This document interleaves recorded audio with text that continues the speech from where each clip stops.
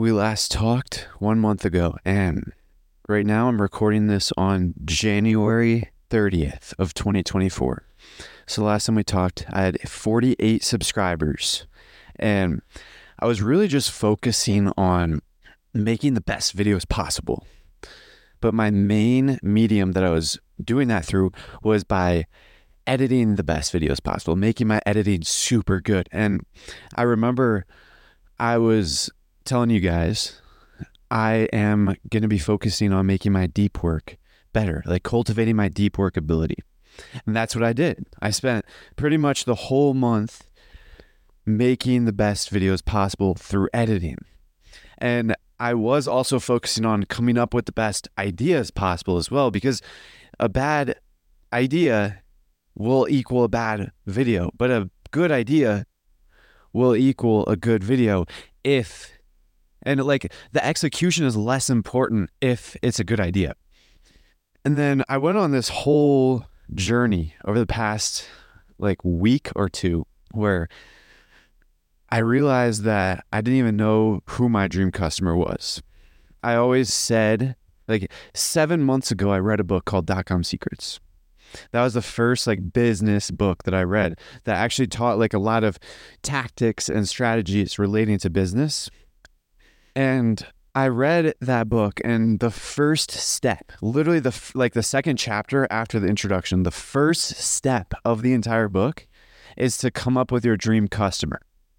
And I did do that, I thought.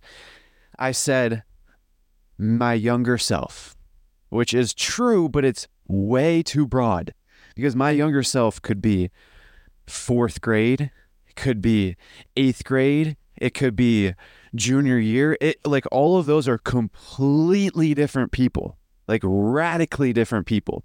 So my younger self is not good enough. Like that is not good enough. So I realized that I was sitting on the couch.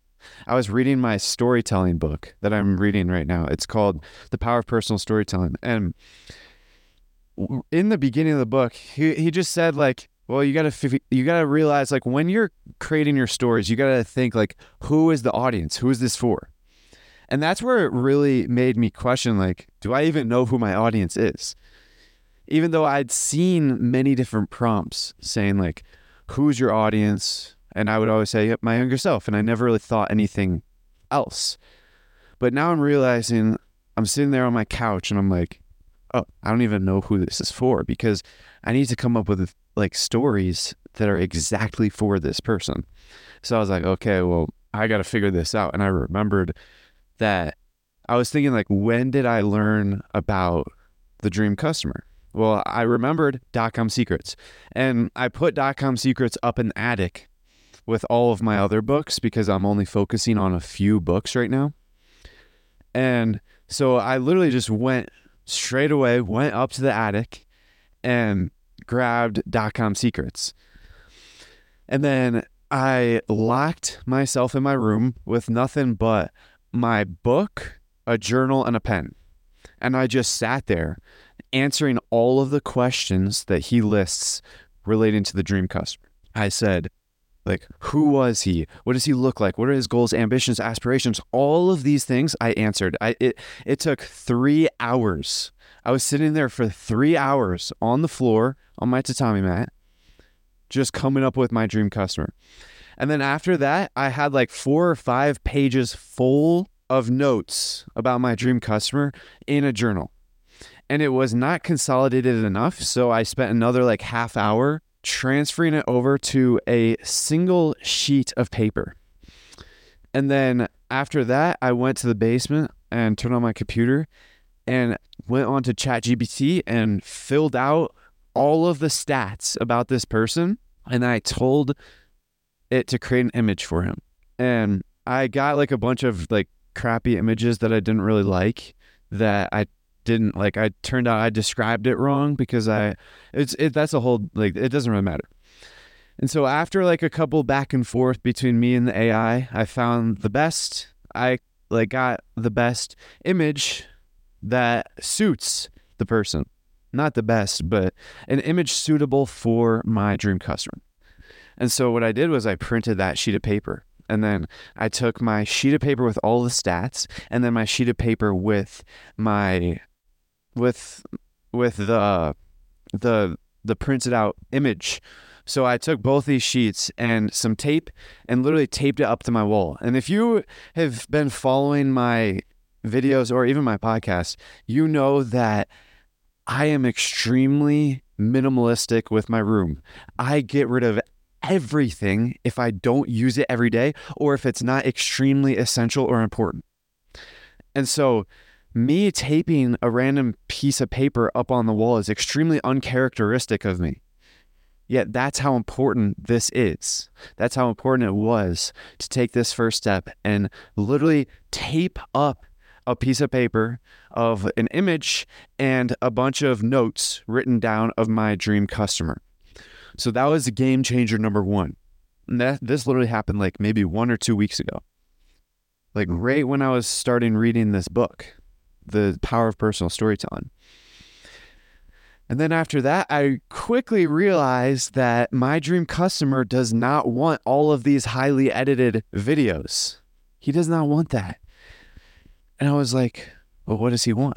He just wants, and I went on this whole journey. I was like, okay, first I realized that he wanted the unedited stuff. He wanted like the raw, unfiltered content.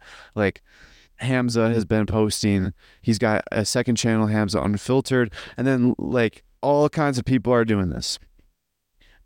And then I went to the park with my friend, with two friends. They're both working on YouTube channels, Franklin and Goran.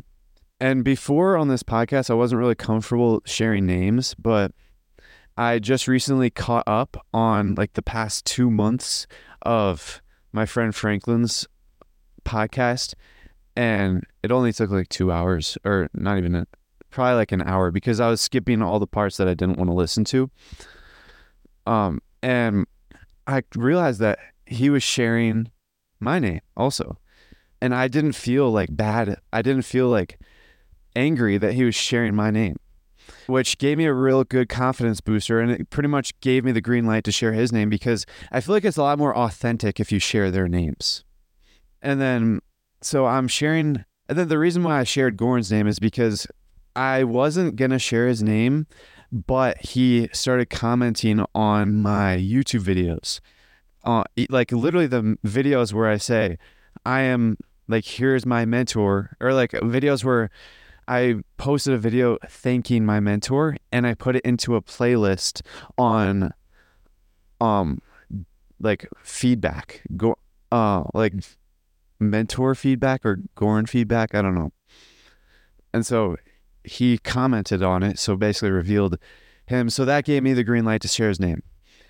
And if they, tell me that they don't want their names, then I'll not share it in the future. But for now, I'm comfortable sharing their names. So pretty much I go to the park with Goran and Franklin, and we haven't masterminded for an entire month at this point. Actually, I haven't seen Goran since literally like December 15th. And I just saw him, and we went to the park like 2 days ago. So I hadn't seen Goran for literally over 2 months. And Franklin I saw 1 month ago. This was a very good mastermind. We got so much information, but I was kind of like fried, and I didn't really take that much notes because I kind of had the thought process where I wasn't really getting much out of it during it. But then I reflected a lot afterwards and came up to a bunch of conclusions and made a lot of connections. First, there was one time where Goran, my mentor, he was talking about how there's like hundreds of like Hamza clones and like a lot of people who are doing basically the same thing Hamza did and does. And so he said that you got to figure out like what is going to differentiate you from the pack. Like what's going to make you different? Like, because at that time I was not different. And I still kind of am very similar to other people. But so I was like, at the time I wasn't really thinking, I was like, okay, I got to figure this out. And then afterwards I realized storytelling. I was sitting in my room during my daily pondering session, Literally me sitting in my room with the lights off on the floor on my bed and just thinking for 30 to 40 minutes.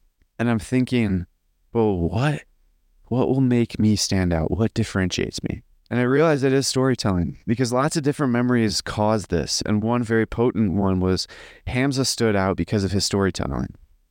He actually said that he and his editor were in a brainstorming session together trying to figure out what made him stand out. And Hamza thought it was like his leadership and all this other stuff. But his editor, Sam, was very adamant that it was his storytelling.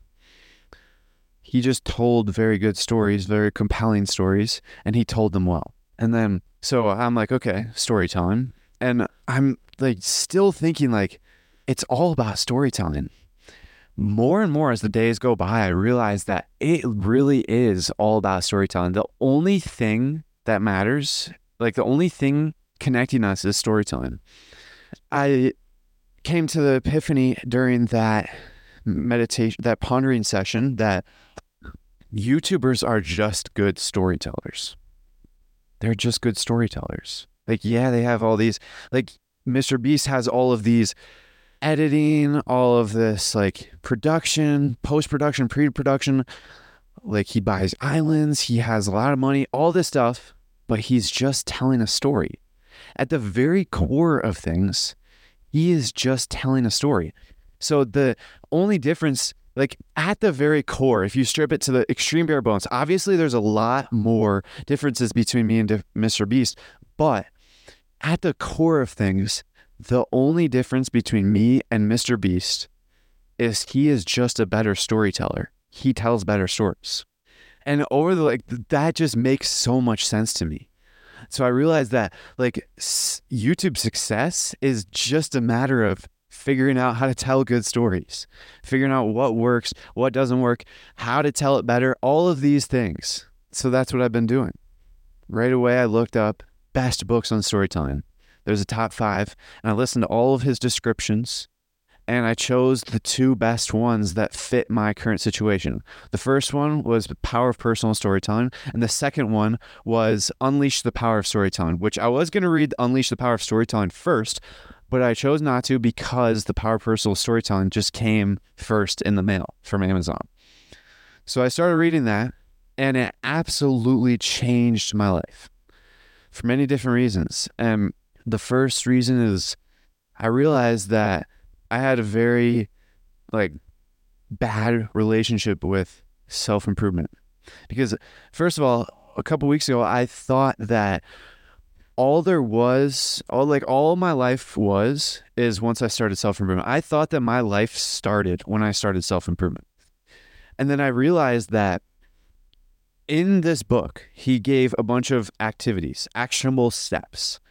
And one of them was thinking back to your childhood. So I was just thinking very broad, like, what was my childhood like? And I could not come up with very many memories. It took a long time to start having the memories come in, like literally hours of pondering. But now I'm able to like think of a lot of things about my childhood. And I realized that my childhood was not terrible. I relearned so many lessons from my childhood now. And I'm able to share them as stories. And I learned that video games were not actually the worst thing to happen to me. It was actually probably one of the better things to happen to me. And I also learned that I've been on self-improvement all my life. I always thought that I was 1.5 years old because that's when I started reading. So that's when I actually thought that my self-improvement journey began. But no, it's not been 1.5 years. It's been 18 years. My entire life I've been on self-improvement because I can think back to many different memories of me improving myself. The first instance was when I like wanted to get good at soccer, and I would play soccer all the time with my friends in elementary school. And then another instance is when I am an introvert. So I'm an introvert. This is context. I'm an introvert and I'm a shy person. I've been like this all my life, and it's getting better. Like I'm not sure if I don't know enough about introvertedness to know if it's good or bad, but I'm getting better at being less shy and also being like having less social anxiety. So it's getting better, but all my life I've been like an introvert and shy, which I'm actually not sure now that I've been pondering my memories a lot. I'm not sure if I've always been an introvert and shy because I was like the most popular kid in elementary school. So I don't know, but I have social anxiety, and maybe I'm not even an introvert. I don't know. Maybe it was just video games that caused it. Yeah, that's some inner work that I got to figure out. But middle school, I'm walking around like this kid with social anxiety, walking around selling chips, trading chips for hot lunch, walking up to a bunch of strangers. Like that was scary. That was hard, but I did it every single day because I wanted to eat the hot lunch, and I'd have to pay for it or I would have to trade for it. That's basically what I had to do. But that was another instance. Another instance was when I started working out, and literally like I've been working out all my life, but when I started working out for myself in like 8th grade, and then like being intentional about going out just to work out and not just to play soccer. And then freshman year, sophomore year, junior year, senior year, all these times like I have been on self-improvement. That's another big epiphany I came to. I've been on self-improvement all my life. And that's a huge confidence boost as well for me, because think about it. If you just assume and think to yourself, like, I've only been alive living how I want purposefully for 1 year, that's going to destroy your confidence. But if you're like, I've been improving myself my entire life, and everything leading up to this point has been helping me for this, good or bad, then that's a huge confidence boost. So I'm like, realized that I have been on self-improvement my whole life, and storytelling is the next focus. Like I've been saying, storytelling is my biggest focus. And so I've been researching how to tell better stories. I've been reading books. I've only read one book so far, but I've been reading, I've been watching videos, and I even have been, after I got home from that session with Franklin and Goran, I realized that I got to figure out who my competitors are. So I was sitting in my room pondering again, and I was like, you got to figure out your competitors, you got to figure out what they're doing, and then you got to find your pocket.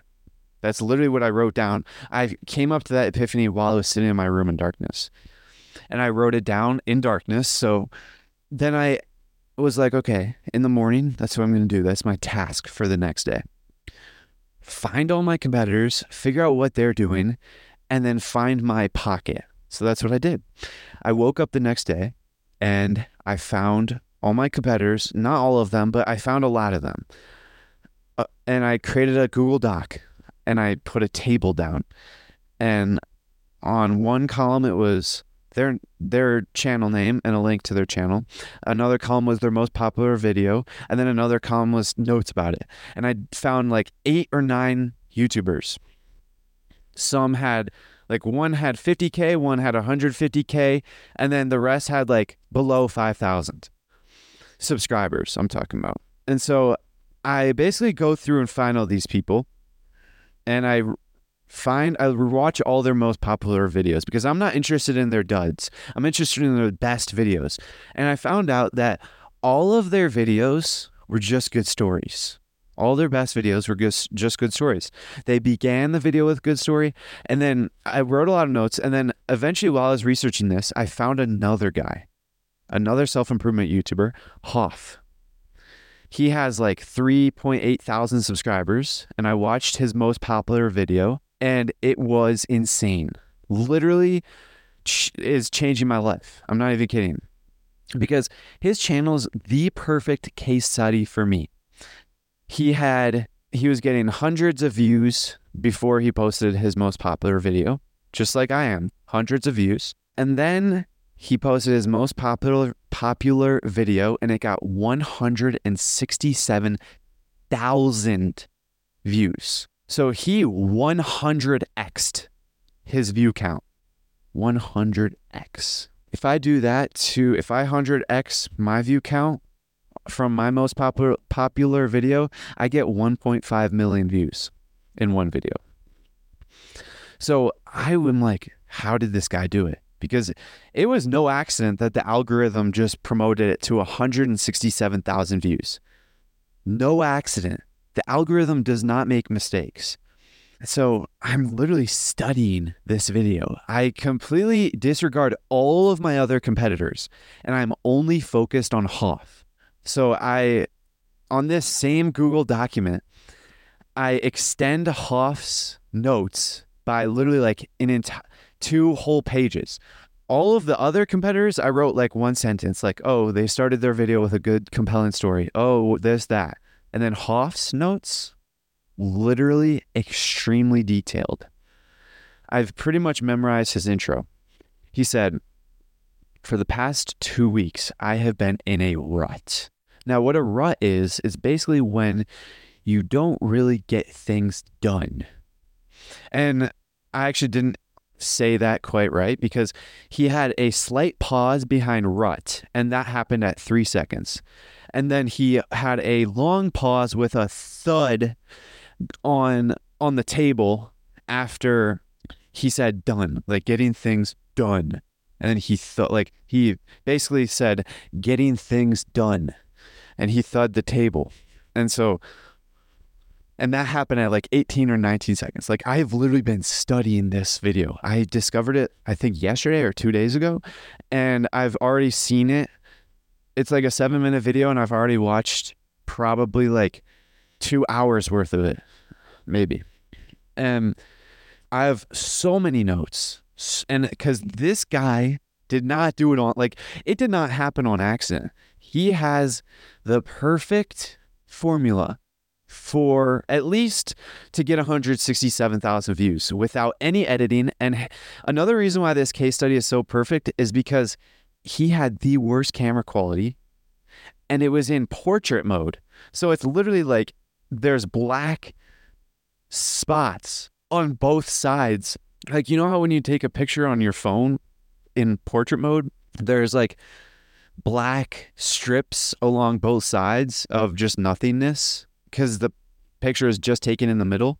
That's exactly what his camera was doing. His thumbnail was in portrait mode also, which, like, his thumbnail was terrible. His video quality was terrible. So that means that literally the only thing that made his video pop off was his storytelling, because he just told a story. That's all that there was to it in that video.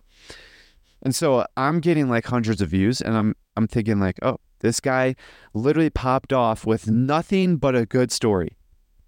Like, the first 80% of the video was a story, and then the last 20% of the video was the moral of the story. And he did not say like that you should do it. He just said, listen up, because this may help you, because it helped me. Like, that's literally all he said.